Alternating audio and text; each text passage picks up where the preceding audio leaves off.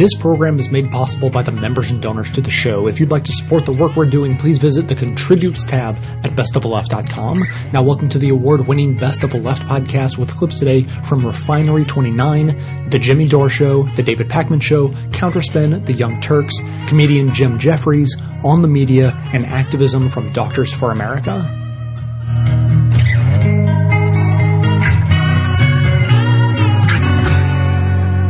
A lone gunman killed and injured multiple people. A tragic shooting at the Fort Hood Army base. People were shot in Tucson, Arizona, including several who were meeting at a supermarket with their congresswoman, Gabrielle Giffords. At least 12 people were killed when a gunman opened fire at a movie theater in Aurora, Colorado. The majority of those who died today were children, beautiful little kids between the ages of 5 and 10 years old.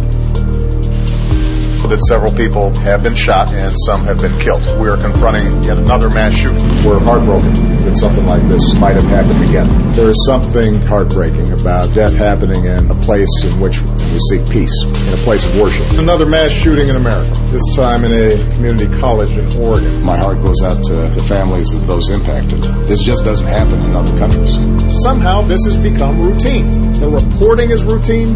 My response ends up being routine. Americans understand we should be changing these laws, including the majority of responsible, law-abiding gun owners. As I said just a few months ago, and I said a few months before that, and I said each time we see one of these mass shootings, our thoughts and prayers are not enough. And it does nothing to prevent this carnage from being inflicted someplace else in America.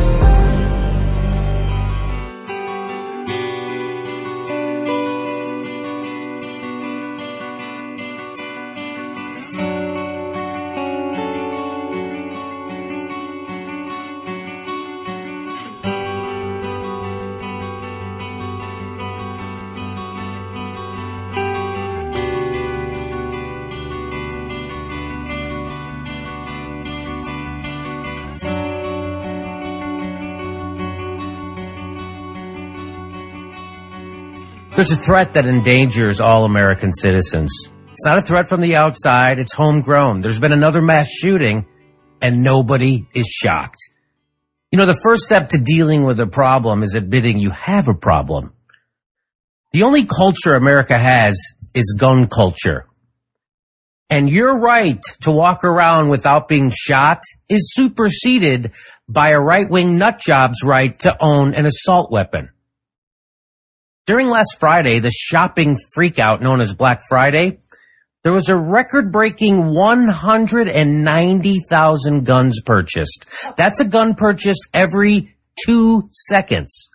Republicans like Ted Cruz have been spooking impotent paranoids with the threat that Obama is coming after their guns. The right wing inspires panic buying of weapons, while the gun manufacturers are panic buying politicians. The culmination of the Republican Party's irresponsible rhetoric led to the attack on a Planned Parenthood clinic in Colorado. The victims included a military veteran and a police officer, all the people the right wing pretends to care about. But what the right wing really cares about is guns. This is a test of political representation. The majority of Americans want basic gun control laws, but a minority of gun manufacturers don't. Guess who the political parties listen to? Gun perverts insist on their Second Amendment rights as yet another well-regulated militia shoots up another school. The gun culture infects every layer of society from the top to the bottom. The solution to everything is violence. Police shoot to kill. Overseas threats require trillions of dollars while domestic problems are ignored. Bombs and drones are the answer to foreign instability. America believes in gun control, just not in America. How many children, innocent civilians, friends, family have to be killed before America admits it has a problem? See you at the next mass shooting. You go insane,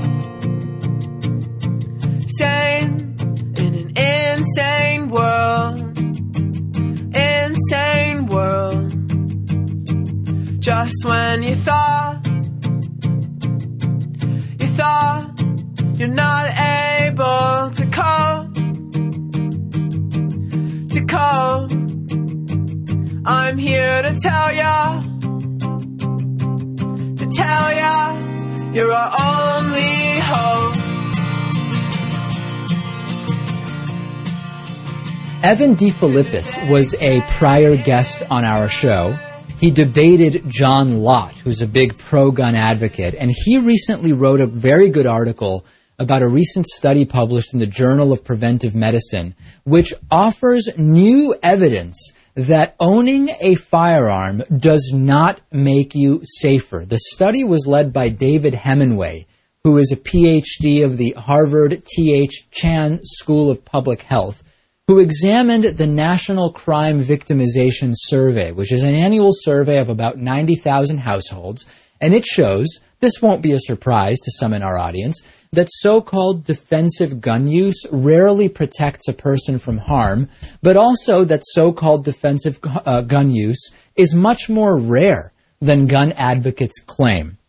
Let's look at this in reverse order. First is that claim about how frequent it is that someone has a defensive use of a gun.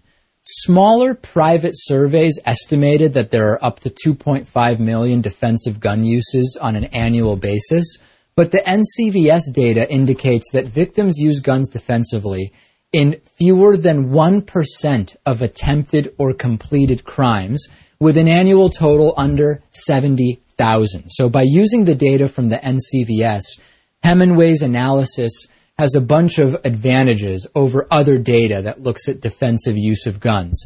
The best surveys fail to produce a reliable estimate for defensive gun use because they capture many false positives, which produce final numbers that are not really connected with reality. And the most famous one-off study on this was done by Gary Kleck and Mark Gertz in 1992, and it suggested that guns were used defensively 2.5 million times a year. It's been written about many times that that is completely bogus and arguably mathematically impossible. So when we actually look at the data, it is very rare that there are actually these defensive gun uses. They may get a lot of traction in conservative media, but they are quite rare. So then we get to question number 2. If you have a gun in one of these very rare situations, does it improve the outcome of the situation? Hemingway's study shows that contrary to what many gun advocates say, the National Crime Victimization Survey reveals that having a gun provides essentially no statistically significant benefit to the would-be victim during a confrontation. In incidents where a victim used a gun in self-defense, the likelihood of suffering an injury was 10.9%. If the victim had taken no action at all, the risk of injury was essentially identical at 11%. And when you look at the loss of property, we hear from the right all the time, you need guns to defend your property. Having a gun also didn't reduce the likelihood of losing property. 38.5% of those who used a gun in self-defense had property taken from them, compared to 34.9% of victims who used another type of weapon, such as a knife or a baseball bat.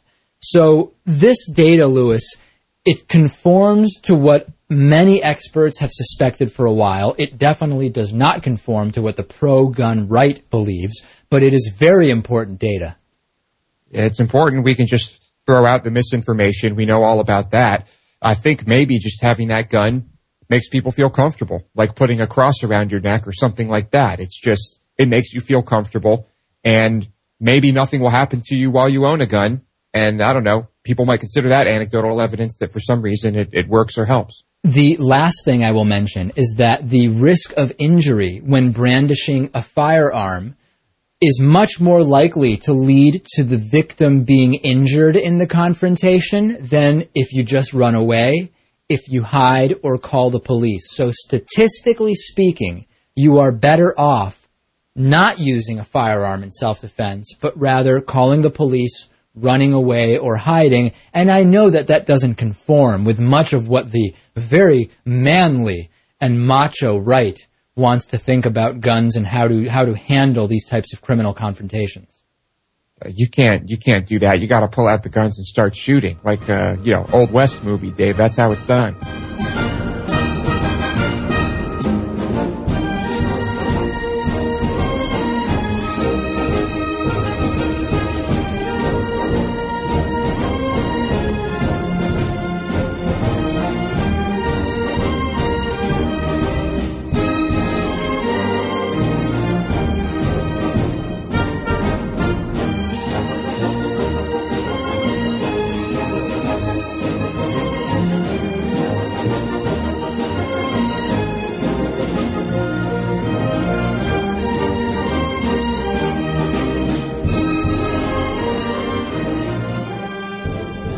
Some would say Columbia Journalism Review put it mildly, referring to events of December 4th as an unbecoming media frenzy in San Bernardino.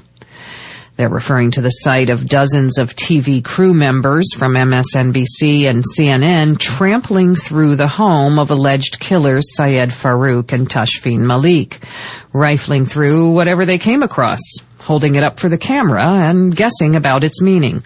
Sample commentary from MSNBC's Kerry Sanders, quote, "Come over here, you can see the baby's toys.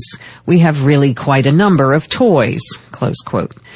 Sanders proceeded to show millions of viewers various photographs, we don't know of whom, and for good measure, the driver's license of Farook's mother, including identifying information like her address.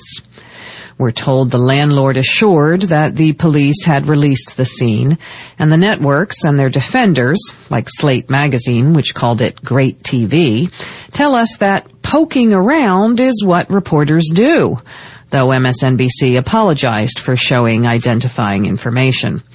That misses the point that even if no laws were broken, this was not a news event. It shed no light on the December 2nd attack. It was just, in CJR's words, quote, "a frantic race to beat opponents and grab attention," close quote. To say you see no difference between that sort of media pile-on and actual good journalism is a sorry admission indeed. Well, disheartening as it was, that spectacle was far from the lowest point of what Alternet's Stephen Rosenfeld described as the bottomless season of nastiness, racist hate-mongering, and war fever that swept through much of the media and political sphere in the wake of the San Bernardino massacre. Not that it started there. As we see journalists entertain calls to ban all Muslims from the country, and local politicians like Nevada's Michelle Fiore saying they'd like to personally shoot Syrian refugees in the head, it's easy to despair and to forget that it isn't actually news media's job to simply amplify such frightening rhetoric. One thing journalists can do, besides show editorial outrage in the face of ignorant fear-mongering, as many are, is to ask cui bono, who benefits from tragic events like those in San Bernardino, or before that in Colorado Springs. Lee Fang explores one of the answers in a piece for The Intercept. Fang's review of investor transcripts for gun companies, ammunition manufacturers, and sporting stores turned up numerous instances of executives discussing mass shooting incidents as lucrative because they stirred calls for gun control, which the National Rifle Association and other advocates predictably attack, and use to stoke panic buying, which leads to profits. It makes sense, of course, but it's still chilling to read the head of Dick's Sporting Goods, for example, comment that the murders of 20 children and 6 adults in Newtown, Connecticut very much accelerated gun business. Not by spurring sales among hunters, but by bringing, quote, shooters into the industry, close quote. Another retailer notes that because his company, quote, didn't blink as others did to stop selling AR-15 platform guns, close quote, after the Newtown killings, their, quote, business went vertical. I mean, it just went crazy, close quote. Gun control is a legislative, political, and public health issue. Getting at what powerful actors are doing and why is harder than picking through baby toys on TV. It's also more worthwhile.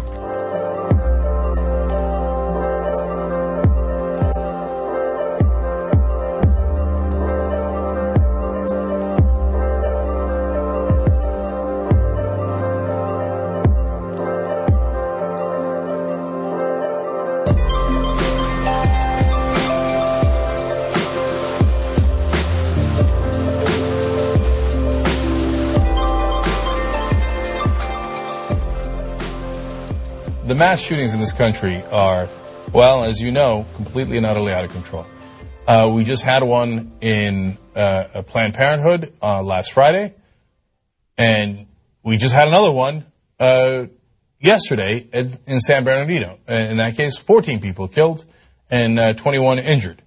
Now, whether it was Muslim fundamentalists who did it in San Bernardino, as it looks like it was, and a Christian fundamentalist who did it in the Planned Parenthood shooting, as it looks like it was, or it's just a random crazy guy in Virginia Tech or Aurora, Colorado, or Sandy Hook, you name it.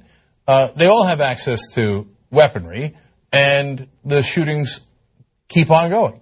Did you know that yesterday, as the San Bernardino shooting was happening, there was another mass shooting in Savannah, Georgia? So there's two different definitions that people use for mass shooting. The FBI used the definition of 4 people killed in a shooting, then they call that a mass shooting. The other accepted definition is 4 people shot. So in the Savannah, Georgia one, it was 4 people that were shot, 3 injured, and 1 killed, right? That was such little news, even their local news didn't cover it that much. Only one of the local TV stations covered it. Oh, mass shooting, 4 people shot? That's so normal in Savannah, Georgia, that the local stations in Savannah don't even cover it. That's how grotesque this situation has become in America, right? So, by the way, since the Planned Parenthood shooting, there's been 3 mass shootings. In fact, let's use the FBI definition. Let's use the second definition first, which is 4 people shot, not 4 people killed.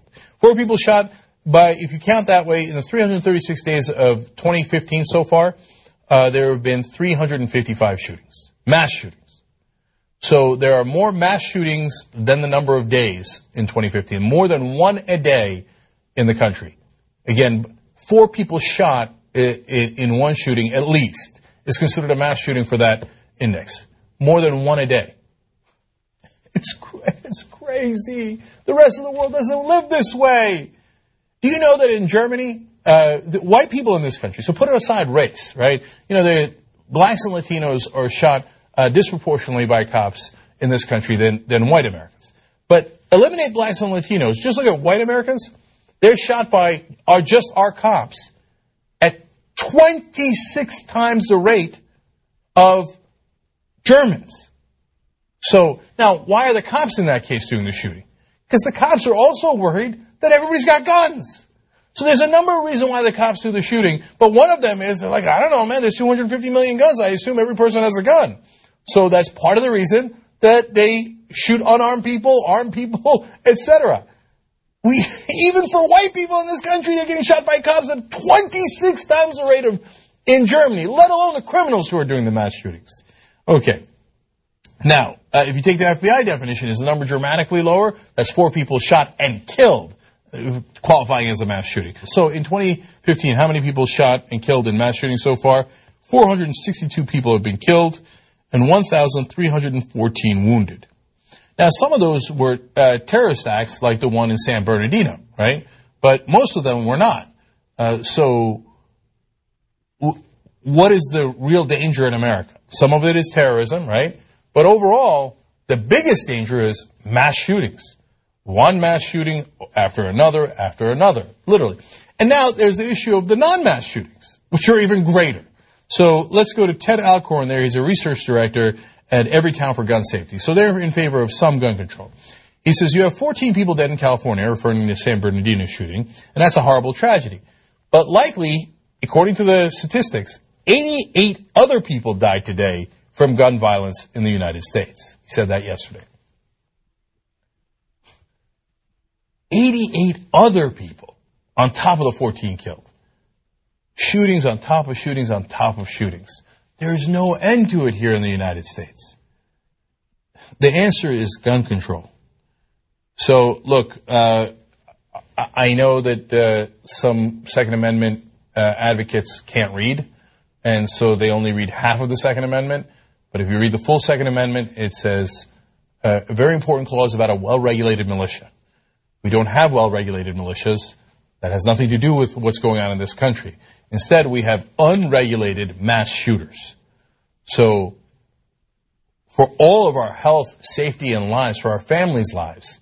So this isn't a random terrorist bombing in New York or Paris or even in the shooting in San Bernardino. The mass shooters are everywhere. They're in Colorado, they're in Florida, they're in Connecticut, they're in California. They're everywhere. When are we going to do something about this? And again, I ask you the question, how many would it take? If one mass shooting a day doesn't do it, what will do it? Would 2 mass shootings a day on average get us to change our mind about gun control? Would, right now, over 100 people die from shootings every day in America. If the number is 200 or 500, would it make a difference? Or is there no amount of killings that will get us to say, hey, you know what? Maybe the politicians doing the NRA's bidding because they're taking their money is not a good way to run our democracy. Maybe we should find a way to have those politicians represent us, be our representatives, instead of the representatives of their donors. Because 93% of Americans want federal background checks. It is the simplest, the most tame legislation you could have. And even that is defeated in the House and the Senate because it's a wholly owned subsidiary of the NRA. How many of our neighbors, our family, and friends have to get killed before we say enough is enough? Okay, we can't have this anymore from the NRA. I don't know what it's going to take to convince politicians. And the reality is nothing. The only thing that will convince politicians is cold, hard cash. They don't care about cold, dead bodies. Okay, they just care about the cash. So that's why I keep telling you about Wolfpack. Because the only way to solve the problem is to make sure that the money isn't flowing into politics. Otherwise, all you're going to have is a system full of people who are bribed for a living. And people who are bribed don't care about the citizens. They care about the people who gave them the bribe. And in this case, it's gun manufacturers. Wake up, America. Wolf-pack.com. You got to join us. We got to fix this. So wake me up when it's all over. When I'm wiser and I'm older. All this time I was finding myself and I didn't know I was lost. So wake me up when it's all over. When I'm wiser and I'm older. All this time I was finding myself and I didn't know I was lost. I'm going to talk about something now that sort of splits a crowd a little bit. Gun control. Now, mate, wait, before you don't get excited because the other people have guns. The anti-gun people are like, yeah, do it, Jim. No, let's just shh. Now, before I start saying this, I want to say this, right? I believe in your right as Americans to have guns. I'm not trying to stop you from having guns. All I'm saying is this is my personal belief on the opinion. My opinion on the... it doesn't matter. I don't like guns. Right? I'm going to say some things that are just facts. Right? In Australia, we had guns. Right? Right up until 1996. And in 1996, Australia had the biggest massacre on earth. Still hasn't been beaten. And... now, after that, they banned the guns. Now, in the 10 years before Port Arthur... there was 10 massacres. Since the gun ban in 1996, there hasn't been a single massacre since. I don't know how or why this happened.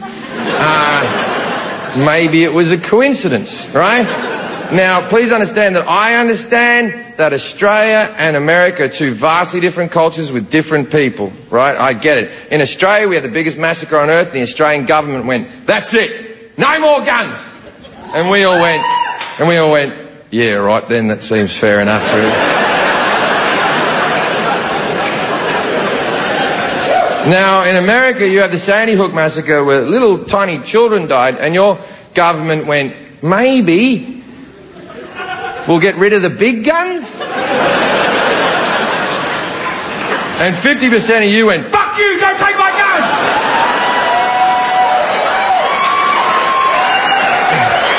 So here's where it gets confusing, right? Now, as I said, I'm all for your Second Amendment rights. I think you should be able to have guns. It's in your Constitution. What I am not for is bullshit arguments and lies. There is one argument and one argument alone for having a gun. And this is the argument. Fuck off. I like guns. It's not the best argument, but it's all you've got. And there's nothing wrong with it. There's nothing wrong with saying, I like something, don't take it away from me. But don't give me this other bullshit. The main one is, I need it for protection. I need to protect me. I need to protect my family. Really? Is that why they're called assault rifles? Is it? Never heard of these fucking protection rifles you speak of? Protection? What the fuck are you talking about? You have a gun in your house. You're 80% more likely to use that gun on yourself than to shoot someone else. And people think, well, that'll never happen to me. You don't know that, because you know what? From time to time, we all get sad. One day you're happy, then you're sad, and then... it was... Protection. I had a break-in in Manchester, England, where I was tied up. I had my head cut. They threatened to rape my girlfriend. They came through the window with a machete and a hammer. And Americans always go, well, imagine if you had a gun. And I'm like, all right. I was naked at the time. I wasn't wearing my holster. I wasn't staring at the window waiting for cunts with machetes to come through. Like, what world do you live in where you're constantly fucking ready?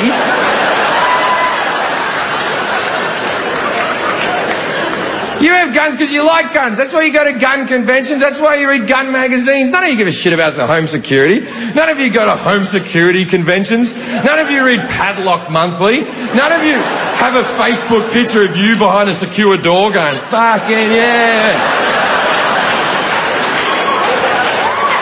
Like, you're going to be ready if someone comes into your house. You have it at all fucking time.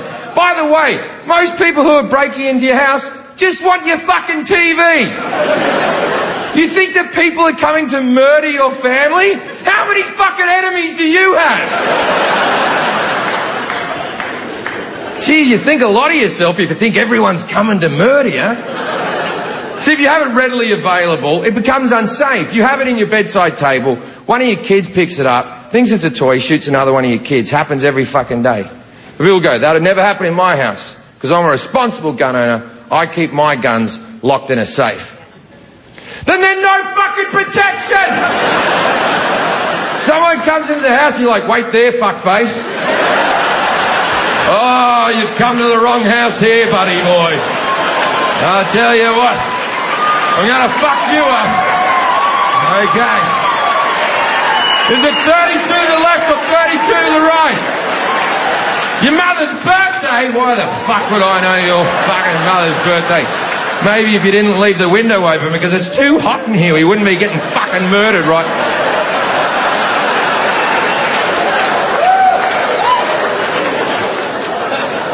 I find the NRA to be hard work.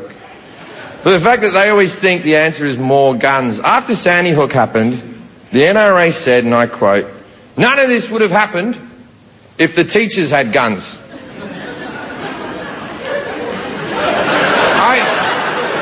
I think they're forgetting what school was like. Does anyone remember that casual teacher that used to, whenever she came onto school, that relief teacher came, you and your friends would see her and go, oh, we're going to make her cry. And then she'd stand in front of the class with a bit of chalk and her hands would be shaking. And you go, you're never getting married, are you, miss? Never going to happen for you. Then she'd get back to a 1967 Volkswagen Beetle. She'd be crying over the steering wheel. Just, why don't they like me? Let's give that cunt a gun and see how things work out.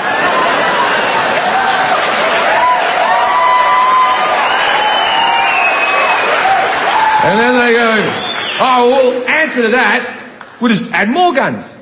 They go, we'll put an armed security guard at every school across America. Yeah, that'll work out. The average security guard in America earns $16 an hour. Not a lot of wiggle room to be a fucking hero. Someone comes onto the school and you've got Kevin.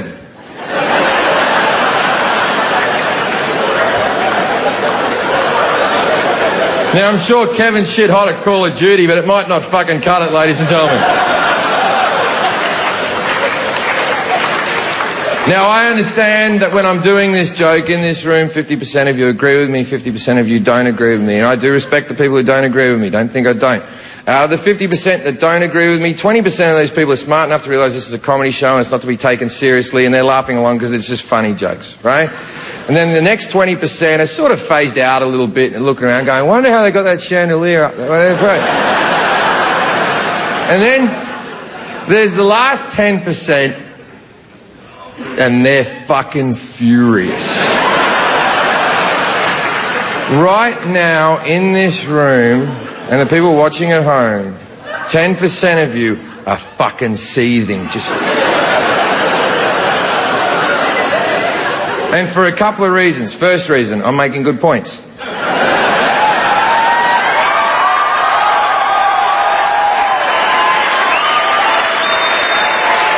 Second reason, and this is the big one. I'm foreign. And that's pissing the fuck out of you right now. And your brain is on a loop and you can't fucking turn it off. And it's just going around in a circle and you're just going, if you don't like it, go home. If you don't like it, go home. And my answer to that is no. Came here legally, I pay my taxes, I'll say whatever the fuck I want. Your First Amendment means that I can say the Second Amendment sucks dicks. And unless you're an American Indian, you're a fucking immigrant as well, so fuck off. People get so precious about it. Like, I understand that to Americans your Constitution is very important. I respect it, but please understand that every country has one as well. It's no more special than any other Constitution. We have one in Australia. I don't know what it says. I've never seen it. If there's a problem, we'll check it, but everything's going fine. And don't get me wrong, I get that the Constitution's important to you. I get it, right? I've had people come up to me in my face and scream at me in car parks as I'm leaving the theatre, going, you cannot change the Second Amendment. And I'm like, yes, you can. It's called an amendment. Like, if you can't change something that's called an amendment... See, many of you need a thesaurus more than you need a constitution. If you don't know what a thesaurus is, get a dictionary, work your way forward. Don't think your constitution's set in stone. You've changed things before. You used to have prohibition in there, right? And then people were like, hey, who likes getting fucked up? Yeah, I like getting fucked up too. Let's get that one out. Let's get that one out. You used to have this other thing in America called slavery! And then Lincoln came along and went, that's it, no more slaves. And 50% of you went, fuck you, don't take my slaves! And then the same bullshit arguments came out that you have with guns. Why should I have my slaves taken off me? I'm a responsible slave owner. I am trained in how to use my slaves safely. Just because that guy mistreated his slaves doesn't mean that my rights should be taken away from me.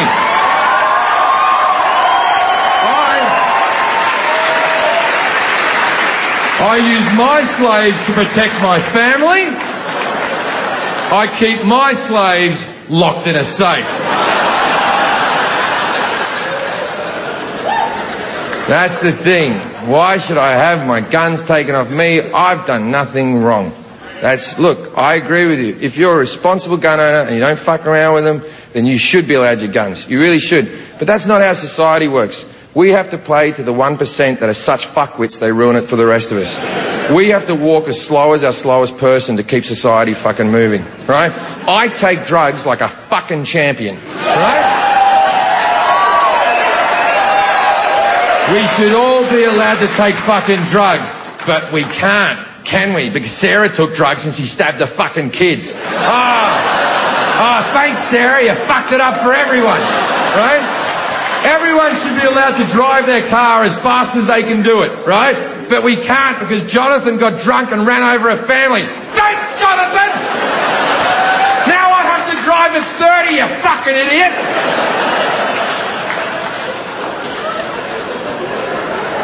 See, that's the thing. Why should I have my guns taken off me? I'm responsible just because that guy's crazy.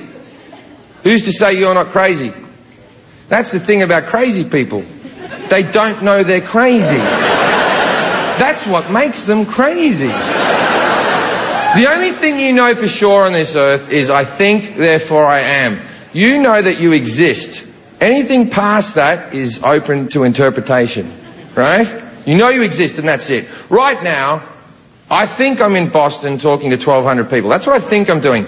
But there is a good to fair chance that I'm in a mental home standing in front of a white wall going, I hate guns, I hate guns, I hate guns.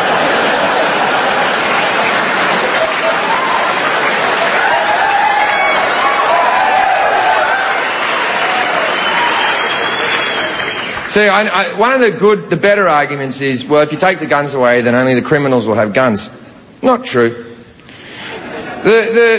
When they banned the guns in Australia, it worked. When they banned them in Britain, it worked. Okay. That Bushmaster gun that the kid was going to use in Sandy Hook cost like $1,000 American, and you can buy it in Walmart. It'll be delivered to your house. That's it, man. $1,000, right? That same gun in Australia on the black market costs $34,000. Now, if you have $34,000, you don't need to be a criminal. You've got $34,000. You're a great little saver. Keep going.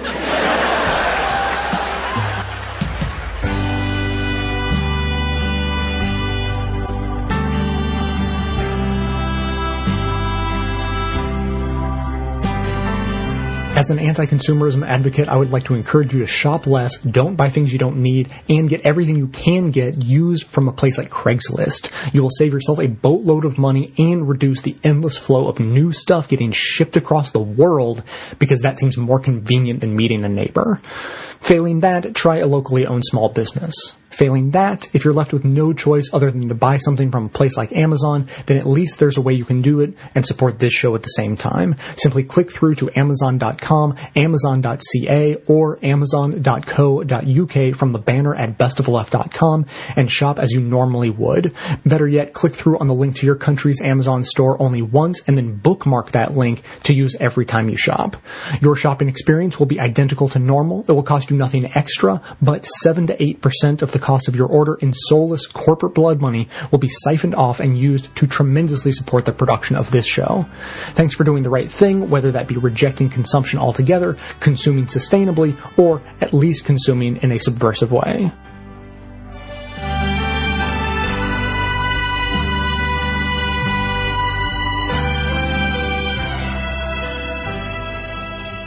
Congress had long decided that firearms don't kill people, people do. But information can definitely violate our Second Amendment rights. Hours before the shooting in San Bernardino, a group of doctors petitioned Congress to lift the nearly 2 decades-old ban that effectively prevents the CDC from researching gun violence. And the former congressman who authored the research ban, Jay Dickey, continued his campaign of apology. Todd Zwillich is Washington correspondent for The Takeaway. Todd, welcome to the show. Hi, Brooke. So let's go back to the early 90s when this started. 1993, the New England Journal of Medicine published a CDC-funded study that found, quote, keeping a gun in the home was strongly and independently associated with an increased risk of homicide. Right, and this is the study, when you hear gun control debates amongst your friends or your relatives permeated the culture, it's more dangerous to have a gun in the home than it is to not have one. You hear that all the time. Mm-hmm. This is the study that showed that. That was 1993, and by 1995 and into 1996, the National Rifle Association started to lean on members of Congress to say, hey, this study that came out that was funded by the Centers for Disease Control, this is taxpayer money, they're advocating for gun control. We don't want you paying for this. So that brings us to Representative Jay Dickey of Arkansas, who attached an amendment to a 1996 omnibus appropriations bill. He sure did, and it's short. It's only about 20 words long, and it says, none of the funds made available for injury prevention and control at the Centers for Disease Control and Prevention may be used to advocate or promote gun control. That's all it said. It didn't say you can't do the research. It didn't say you can't do whatever epidemiologic study you want to. And you say, well, that's not a ban. That doesn't tell people what to study. But here's the problem, and this was really crafty back in the 90s. Before they introduced this amendment, Brooke, they slashed the funding for the CDC by $2.4 million, the exact amount that had been used for this research in the Injury Prevention and Control Fund. And what message did that send? It said, you can do whatever research you want, but if you report your research and that research tacitly or directly advocates for gun control, you're going to be breaking the rules.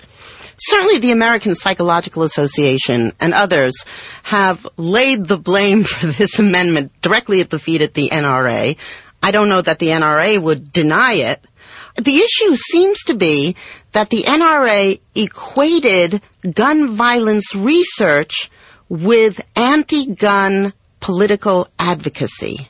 And Jay Dickey himself has talked about that back at this time you have to remember how contentious the gun debate was. It's contentious now, but it was really in play. I mean, back in the 90s, they had the assault weapons ban of 1994. That had just happened. So this was a very hot and active political issue. The NRA thought that the advocacy that was coming from public health researchers, if they went into the medical journals or on the airwaves and said, my research shows that you should get rid of your gun, or my research shows that we would be safer if there were fewer guns available, or if it were harder to buy a gun, yeah, they saw that as gun control, and maybe it was advocating for gun control.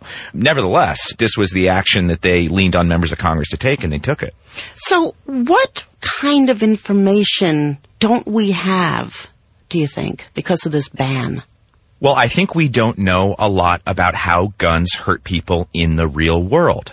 What's the interaction between having a gun in the home and substance abuse? How more likely are you to injure someone else or injure yourself with a firearm if there's alcohol in the house? How is it connected to people's income? Are people with lower incomes at higher risk? Do they have other things to watch out for? I think there are great number of things that researchers would tell you that they would like to know about how those guns, either in the home or just floating around out in the world, interact with how we act every day. That's what epidemiology is all about. And I think we lack a great deal of that information about what is it that leads to the situations where a gun can hurt a person. It's hard to imagine any other area of human harm where 33,000 people die and 85,000 are injured, by the way, where the primary government research public health agency isn't permitted to study it. It's almost an egregious omission from the perspective of science and public health. And the same research ban was extended to the National Institutes of Health with almost the same language a few years ago. But, Todd, after the shooting at that historic church in Charleston, South Carolina in July, an amendment was proposed that would have reversed the CDC research ban, but you reported that didn't go anywhere. No, it didn't. This was a Democratic amendment in the House Appropriations Committee, and Republicans voted down an effort to reverse the Dickey Amendment. And I turned around and asked John Boehner, who was then the Speaker of the House, about it. And he offered you this now famous reply. Listen, the CDC is there to look at diseases that need to be dealt with to protect the public health. I'm sorry, but a gun is not a disease. And guns don't kill people. People do. And when people use weapons in a horrible way, we should condemn the actions of the individual and not blame the action on some weapon. Well, an automobile is not a disease, and it kills the same number of people as guns every year. A bacteria is not a disease, for that matter. So I think from the epidemiologist perspective, that statement from the political sphere on Capitol Hill was really, really hard to take. So let's talk about the man whose name is on that ban, Jay Dickey. He went through something of a conversion. Yeah, Jay Dickey has come out. He's been talking to reporters to issue his apology. He basically said, look, this was a hot debate in the 90s. I thought that a government agency was advocating for gun control, and I did think that that was inappropriate, but I wish we hadn't gone as far. I wish they were doing the research. I wish we knew more. Is it because he's no longer in office that he can take this position? Almost certainly. I mean, I don't want to try to imagine or speculate what Jay Dickey would say if he were still an elected official. Who knows? But it's certainly easier for him now that he's no longer a member of Congress. Look, Brooke, this is about whether or not a public health agency can study a public health matter. And I think most people know that, but I had a conversation with a senior Republican aide here on Capitol Hill a few weeks ago and asked, are you going to undo this thing? You just have to strike 20 words and it's gone. And this Republican aide said, look, to you and me in this building, it's the Dickey Amendment. Outside of this building and outside the Beltway, that's called gun control, and that's how it'll be perceived. So the answer is no. Forever? Well, Brooke, who knows forever? You know, frankly, this is one of the smaller issues to the gun control lobby itself. I have asked them if they want to go after this ban at the CDC, and they say they do, but they consider this low-hanging fruit. They want the assault weapons ban. They want stricter background checks, and they're afraid that if they go for reversing the ban on a couple $1 million of research at the CDC, it'll be a small moral victory, but it'll be the only crumb they get. I just can't help questioning the logic of gun control advocates who worry about this being the solitary crumb. It seems to me that research is something you can build an argument on.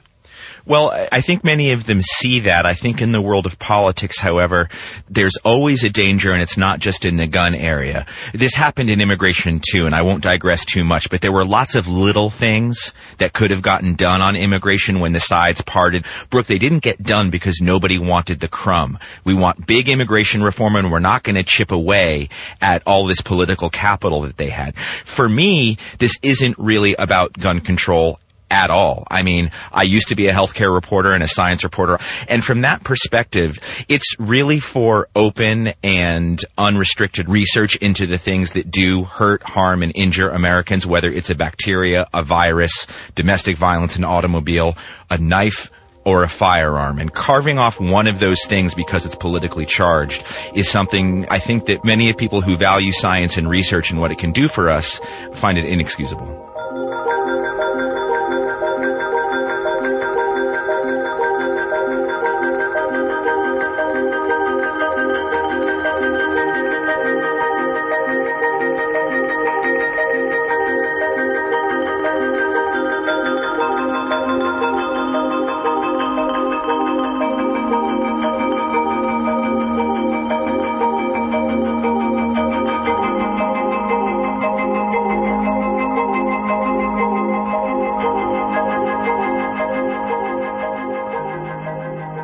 You've reached the activism portion of today's show. Now that you're informed and angry, here's what you can do about it. Today's activism, ending the federal ban on studying gun-related violence.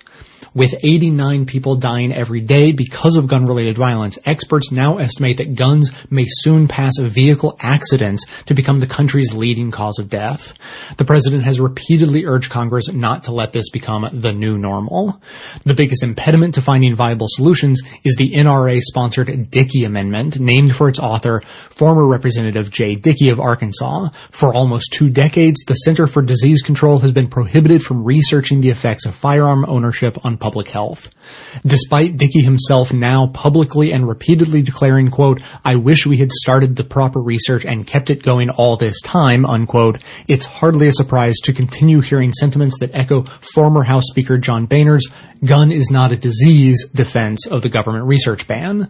With the recent high-profile mass shootings dominating news coverage right before Monday's Sandy Hook anniversary, a new effort to end the ban and find a way to end gun violence is being led by Doctors for America and Everytown for Gun Safety. The segment notes include the Doctors for America letter in support of reinstating research funding for you to pass on through your networks to ensure that as many medical professionals as possible can sign on. Then sign and share the public letter to the House and Senate telling them to end the ban on gun violence research through Everytown's change.org petition. It's also available at doctorsforamerica.org/act and everytown.org. The update to the petition includes links to automatically tweet your support using the End Gun Violence and End the Ban hashtags, as well as to connect directly to your senators and tell them to take action. The segment notes include all the links to this information as well as additional resources, and as always, this and every activism segment we produce is archived and organized under the activism tab at bestoftheleft.com. If ending the public health hazard that is gun violence matters to you, be sure to hit the share buttons to spread the word about ending the research ban via social media so that others in your network can show their support too. Can you stand up and be counted as a body in a crowd? Put your name on a petition with your signature so proud. Can you raise your voice so loud as you stand with head on bowed, weather beating on your brow, demanding answers here and now? 'Cause that's how you make a difference in this fickle world of change. Gun rights proponents often say that the reason there are so many gun-related deaths in America has nothing to do with the guns, it has to do with the crime. It is a violent, crime-ridden country, and so people need to defend themselves with guns. Don't talk about the guns, don't take away the guns. That's what they say. Unfortunately for them, the scientific method exists, and so we're going to take a look at the data here. Now, first of all, here is an interesting chart put together by Vox that shows the number of homicides by firearm per 1 million people.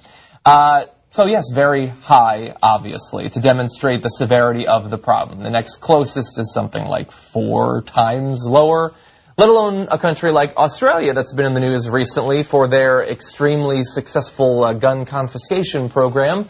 They're at 1.4, so far fewer people dying. So number 2 on that list is Switzerland at 7.7. We're number 1 by a landslide at 29.7, but so Switzerland also has a decent number of guns. And that's part of the reason why they're also high on the list. Mm-hmm. Switzerland, Finland, with a surprisingly high gun ownership rate. Yeah. Well, yes, certain countries in the region have mandatory military service, and people who have to be in the military are expected in these countries to also have a weapon. Mm-hmm. And so you will have higher rates of gun ownership. It doesn't indicate necessarily the same thing as the United States, where it is an almost 100% I want to have the guns thing. I'm not legally mandated to have the guns. I have more guns than I need, but not as many as I want. Exactly. That's America, right? Yeah, exactly. Now, let's talk about the crime. So there we show you, obviously, a lot of people dying from guns. What about the crime? Well, rates of common property crimes in the U.S. are comparable to those reported in many other Western industrial nations, but rates of lethal violence in the U.S. are much higher. Violence is not a crime problem. This is coming from Franklin Zimring and Gordon Hawkins, who put together a number of years ago an analysis of the connection between crime and guns. What does that mean, violence is not a crime problem? I don't understand that. Well, we're gonna show you. Oh, thanks. That it's not directly related. It's not a necessary consequence of the level of crime that we have. Now, the lowest death rate country, England, has a crime rate just over average, actually. The next lowest violence nation is Japan, which has the lowest crime rate. The third lowest death rate country is the Netherlands, in the highest crime rate group. So this is showing that you don't have this correlation between more crime necessarily resulting in more deaths from guns. A country like the Netherlands has very few deaths, very high crime. So you see all these outliers. Now, what does this actually mean? How does this play out in America? Well, they looked specifically at L.A., which is important to us, obviously. We live here. Only a minority of L.A. homicides grow out of criminal encounters like robbery and rape. A far greater proportion of L.A. homicides grow out of arguments and other social encounters between acquaintances other than robbery or rape. And they say, basically, to summarize what that means, the mere presence of firearms makes a merely tense situation more likely to turn deadly. When a gang member argues with another gang member or a robber sticks up a liquor store, there's always a risk that the situation can escalate to some kind of violence. But when people have a handheld tool that is specially engineered for violently killing, escalation of murder becomes much, much more likely.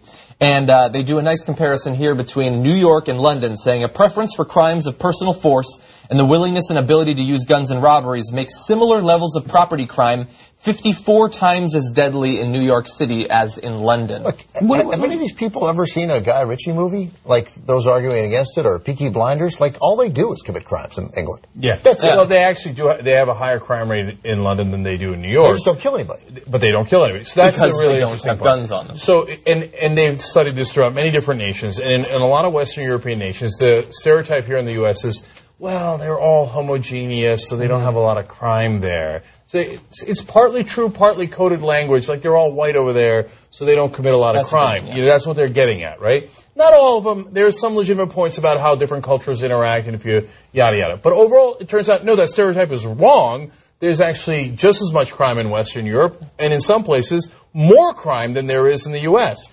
But their crime, even though it is of the violent nature, assault, robbery, does not lead to deaths. Rape as well. That's right. In America, we have similar levels of crime, but a lot more deaths. We have a lot more deaths, not even necessarily because of the robbery or the rape, although our robberies lead to more deaths than their robberies do because we usually commit it with guns, right? But we have just, me and John got in a fight, and we both had a gun, and we kill each other, right? So that didn't have anything to do with crime. It wound up being crime because it's a homicide, right? So, but our level of crime is very similar to Western Europe. Like we said, London, some other places have higher crime. They just don't do it with guns, so people don't get killed. We get it right here. We do the crime, we finish the job. We want to make sure that if you have some sort of liquor-fueled emotional outburst, there's a pistol within arm's reach of you. That's right, yeah. And especially if you are on a college campus. They're making that more and more likely. And so the thing that I love out of this is, of course, you look at this and then you think, well, they always say here, you can't make guns harder to get or illegal because that only hurts the law-abiding people. The criminals are always going to get guns, and then they're going to run roughshod off the now disarmed public. So then why the fuck doesn't that happen in all of these countries? In London, if there's nobody, the police don't have guns, the homeowners don't have guns, why don't the criminals get the fucking guns that you say they're inevitably going to get? This is showing that they don't actually do that. Guns don't magically appear if you make them difficult to get. So yesterday, in some insane tweet by a conservative, when Mark Hamill was talking about this issue, said, "For God's sake, let's do some gun control." All the conservatives attack him. They're like, "Oh, how could you have defeated the empire without your lightsaber?" Got you. So it's not a matter of crimes, right? It's facts. It's facts, right? It's proven out in every study. There was a study in '99. There's a study in 2011. Yeah. Okay, and it goes on and on and on. And it's just that when you have guns at your disposal, of course more people are going to die. Anybody trying to make a different argument is trying to find some crazy way to deny reality. Like, you know it. If there's a gun and you're having an argument, is someone more likely to get killed? Of course they are. You know that. Mm-hmm. And in these studies, you know what it turns out? Australia, for example, when they took the guns away, right? That's what Mark Hamill was talking about. It became harder to kill people. Their suicide rate went down. Their death rate, homicide by firearm rate went down. If our rates went down at the same level as Australia's rates went down after they did reasonable gun control, we would have saved, in 2013, over 16,000 lives. So in September 11th, we lost about 3,000 people. More than 5 times that amount we lose every single year, not based on the number of people who commit suicide and the firearm homicides. Okay, just the difference between what our rate is and what Australia's rate is after they did the gun control.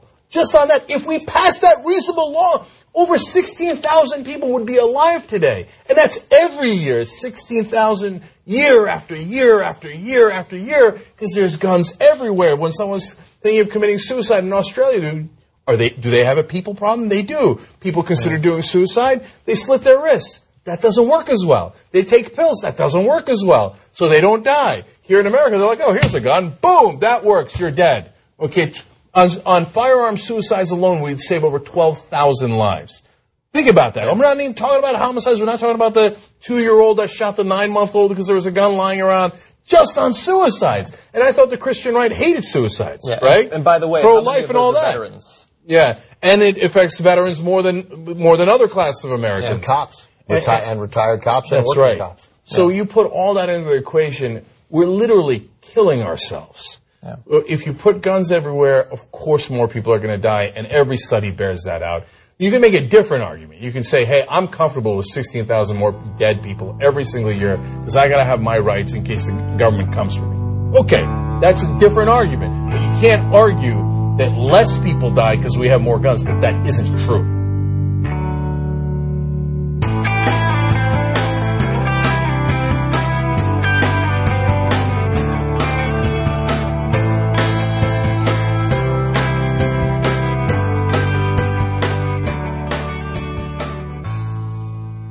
We just heard clips featuring Refinery 29 on Obama's repetitive mass shooting speeches, Jimmy Dore on the fact that no one's shocked anymore, David Pakman on the study showing that there is statistically no advantage to using a firearm in self-defense, Counterspin on the role the media should be playing, the Young Turks on our desperate need for gun control, Jim Jeffries' famous stand-up bit about America's obsession with guns, on the media detailing the history of the Dickey Amendment. Our activism for today is from Doctors for America on reinstating the Dickey Amendment, and then finally the Young Turks finished off with the study showing what should be obvious, that fewer guns equals fewer deaths. You can find links to each of these segments in the show notes for easy reference and sharing, and now we'll hear from you. Hi, Jay. This is Nathan from Vancouver, Washington. I'm calling about the comments at the end of the December 1st episode by Cenk Uygur and the Young Turks regarding, the fascism of the right. and I'd like to agree with them in part that there is a lot of talk of labeling people by religion and national origin and things like that, and it's very scary and it's very fascist sounding.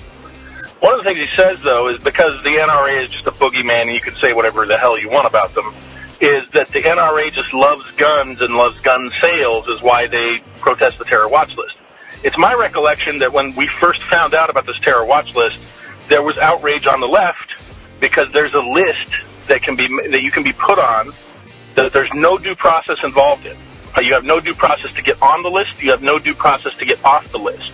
And they're talking about, invading your privacy and your civil rights based on this list. So the fact that I don't want people to lose their gun rights, their right to own firearms, because some cop somewhere put them on a list for which, again, there's no recourse. He might have heard your podcast and just decided Jay Tomlinson and interposed your name with the name of the actual person that he was going to put on that list. And now you're on it, and it's done. There's nothing you can do about it. Even if that list was only to say you can't eat Whoppers and orange creamsicles, it doesn't matter. The government does not have the authority to just make an arbitrary list and deprive you of your rights to, pursue life, liberty, and the pursuit of happiness, right? So, life, liberty, or property. That requires due process, and just putting you on a list is not due process. The other piece of that is the talk about German gun control, and that's absolutely true. The problem with discretionary licensing and things like that in the hands of government officials is that sometimes you get to be the Untermensch, and you don't get those rights. And that's the problem. The problem wasn't that the Germans enacted more gun control. The problem is the only people they lessened it on were people who were going to help them herd people into the gas chambers, were people who they found to be Übermensch. So the argument that this thing is purely about gun sales is ridiculous. It's about rights, and it's about you can't just take away someone's rights because you find them undesirable. Thanks, Jane. I enjoy the conversation. Hey, Jay, this is Will in Mississippi. I just was listening to your Fight for 15 episode, and the last clip that was played, they kept referring to unskilled labor. This is one of my pet peeves.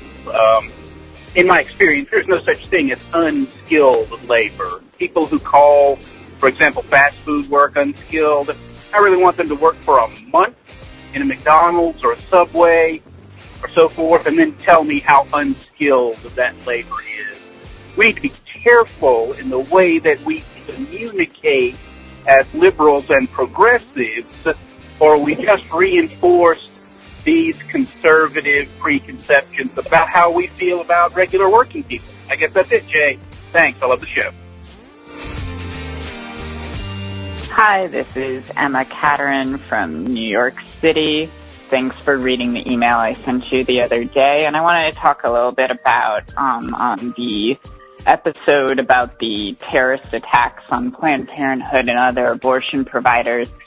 There was a Young Turks segment, and they were talking about people who sort of incite these attacks, from Fox News to more fringe radical groups in the anti-abortion movement.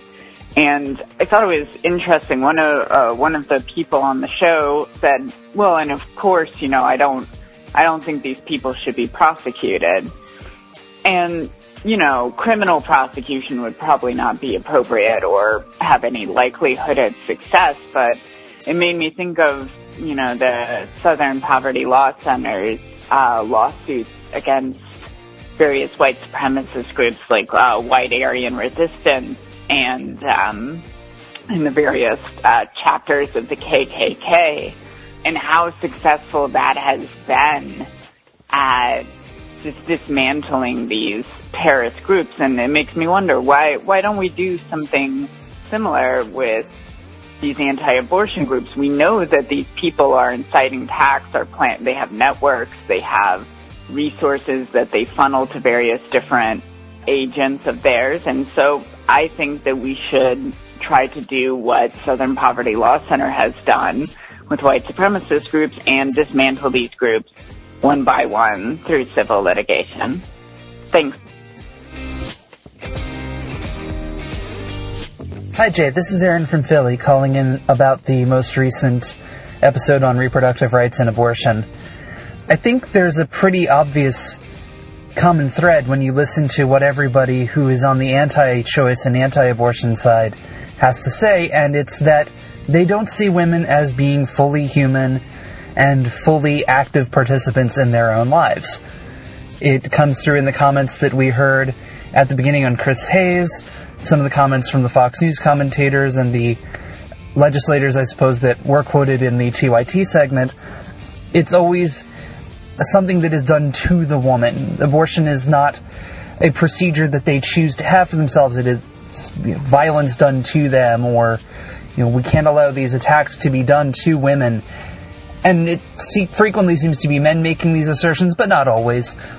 And it really is just the common thread that runs all the way through most of what we see on the right wing politically and religiously in this country right now, is that women are not seen as active participants in their own lives. They're just passive participants at best, and maybe even participant is a phrase too far, because it seems like women are just things that exist in the world that life happens to, life is done on them, but, it's not like they get any choice in the matter.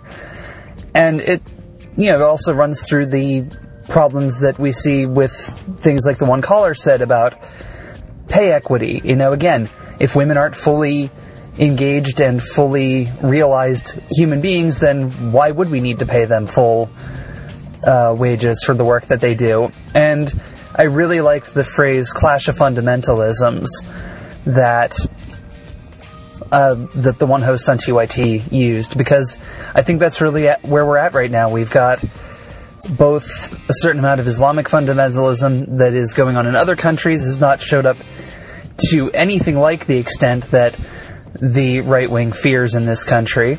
And then we have a very real Christian fundamentalism. Again, this is not all Christians. Some of my best friends are Christian. I know you've heard that kind of thing before, but it's actually true. And these are folks who just, because of the ideology they've grown up with and choose to subscribe to, refuse to see half the human race as actual human beings. And that's what we need to change if we're going to get anywhere in this country. Thanks a lot, Jay. Stay awesome.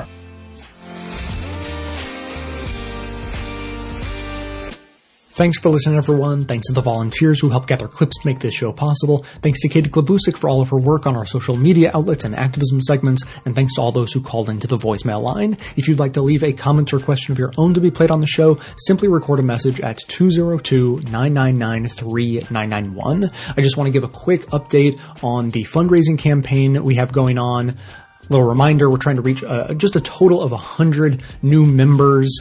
That's people who sign up and give like $6 or maybe $10 a month. Certainly not trying to raise like a whole pile of money right now, just more like the promise of a sustaining amount of money for the following year. So huge thanks to people who have signed up recently, either with recurring donations or just making a lump sum donation. Eugene, Jacob, Jim, Lauren, Michael, Jeff, Dennis, Saul, and Jonathan have all chipped in recently, bringing our grand total up to, we need about 33 signups remaining. So we have like a week and a half or so to go before the holiday break. That's what I'm trying to, close this whole thing out. If you, like so many people, would love to donate, but you just cannot bring yourself to actually remember to do it, listener Jim wrote in with some advice. He writes, I was listening to you on my drive home a couple of weeks ago, and you were asking for support. You mentioned that you know that lots of people are driving when they hear you, and by the time they get home, the motivation to get on the computer and contribute somehow gets lost. I had an idea to get past this, which worked for me. I made a deal with myself that the next time I sit down in front of the computer to order something off of Amazon, I will remember I need to support you. And it worked. And that was Jim who became a member. So if you're still looking for ways to remind yourself when the time is right to sign up for membership, Maybe that or something similar will work for you. And if you're just still looking for motivation to join, don't forget that there's bonus content for members, which usually includes stories and various random thoughts from me. Sometimes I expand on things that get said on the main show, and then other times I just tell stories. Like there's this classic one in which I discussed racism and feminism with my girlfriend's 93-year-old Georgia-born, lifelong Democratic voting grandmother, which was fascinating. And so that was a couple of years ago when that happened. So now, of course, she's 95 years old, and we just got back from a little weekend trip to visit her. And this year's story, I think, is even better than the last one. So I'm definitely going to be getting that out before the holiday break for the members. So only a week and a half to go left in the campaign. I'm not worried. We all know how these things go. People like to rush in at the last minute to save the day. So I'm sure that as the days tick down, we will have a final rush of people signing up. If you want to join the effort and get all of that members bonus content, including all of the archives of those segments, which I think are pretty evergreen, not to mention just feeling warm and fuzzy about yourself, simply sign up at the Contribute tab at bestoftheleft.com. That is going to be it for today. Thanks to everyone for listening. Thanks to those who have already supported the show through the years by becoming a member or making one-time donations. That is absolutely how the program survives. Of course, everyone can support the show just by telling everyone you know about it and leaving glowing reviews on iTunes and Stitcher. Get even more from us by joining up with us on Facebook and Twitter. And for details on the show itself, including links to all of the sources and music used in this and every episode, all that information can always be found in the show notes on the blog. So coming to you from inside the Beltway, yet outside the conventional wisdom of Washington, D.C., my name is Jay, and this has been the Best of the Left podcast, coming to you every Tuesday and Friday, thanks entirely to the members and donors to the show from bestoftheleft.com. And it's a crying shame how we get so trained